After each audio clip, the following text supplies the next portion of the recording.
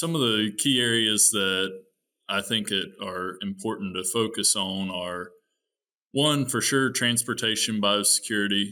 There's been some progress made there over the last few years with improved washes, some of the drying assistance, and things of that nature.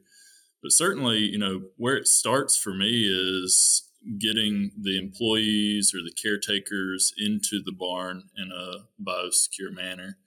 And ultimately, we're relying on these people to perform the process day in and day out, whether somebody's watching or not. And ultimately, that's where a lot of the risk lies, I believe.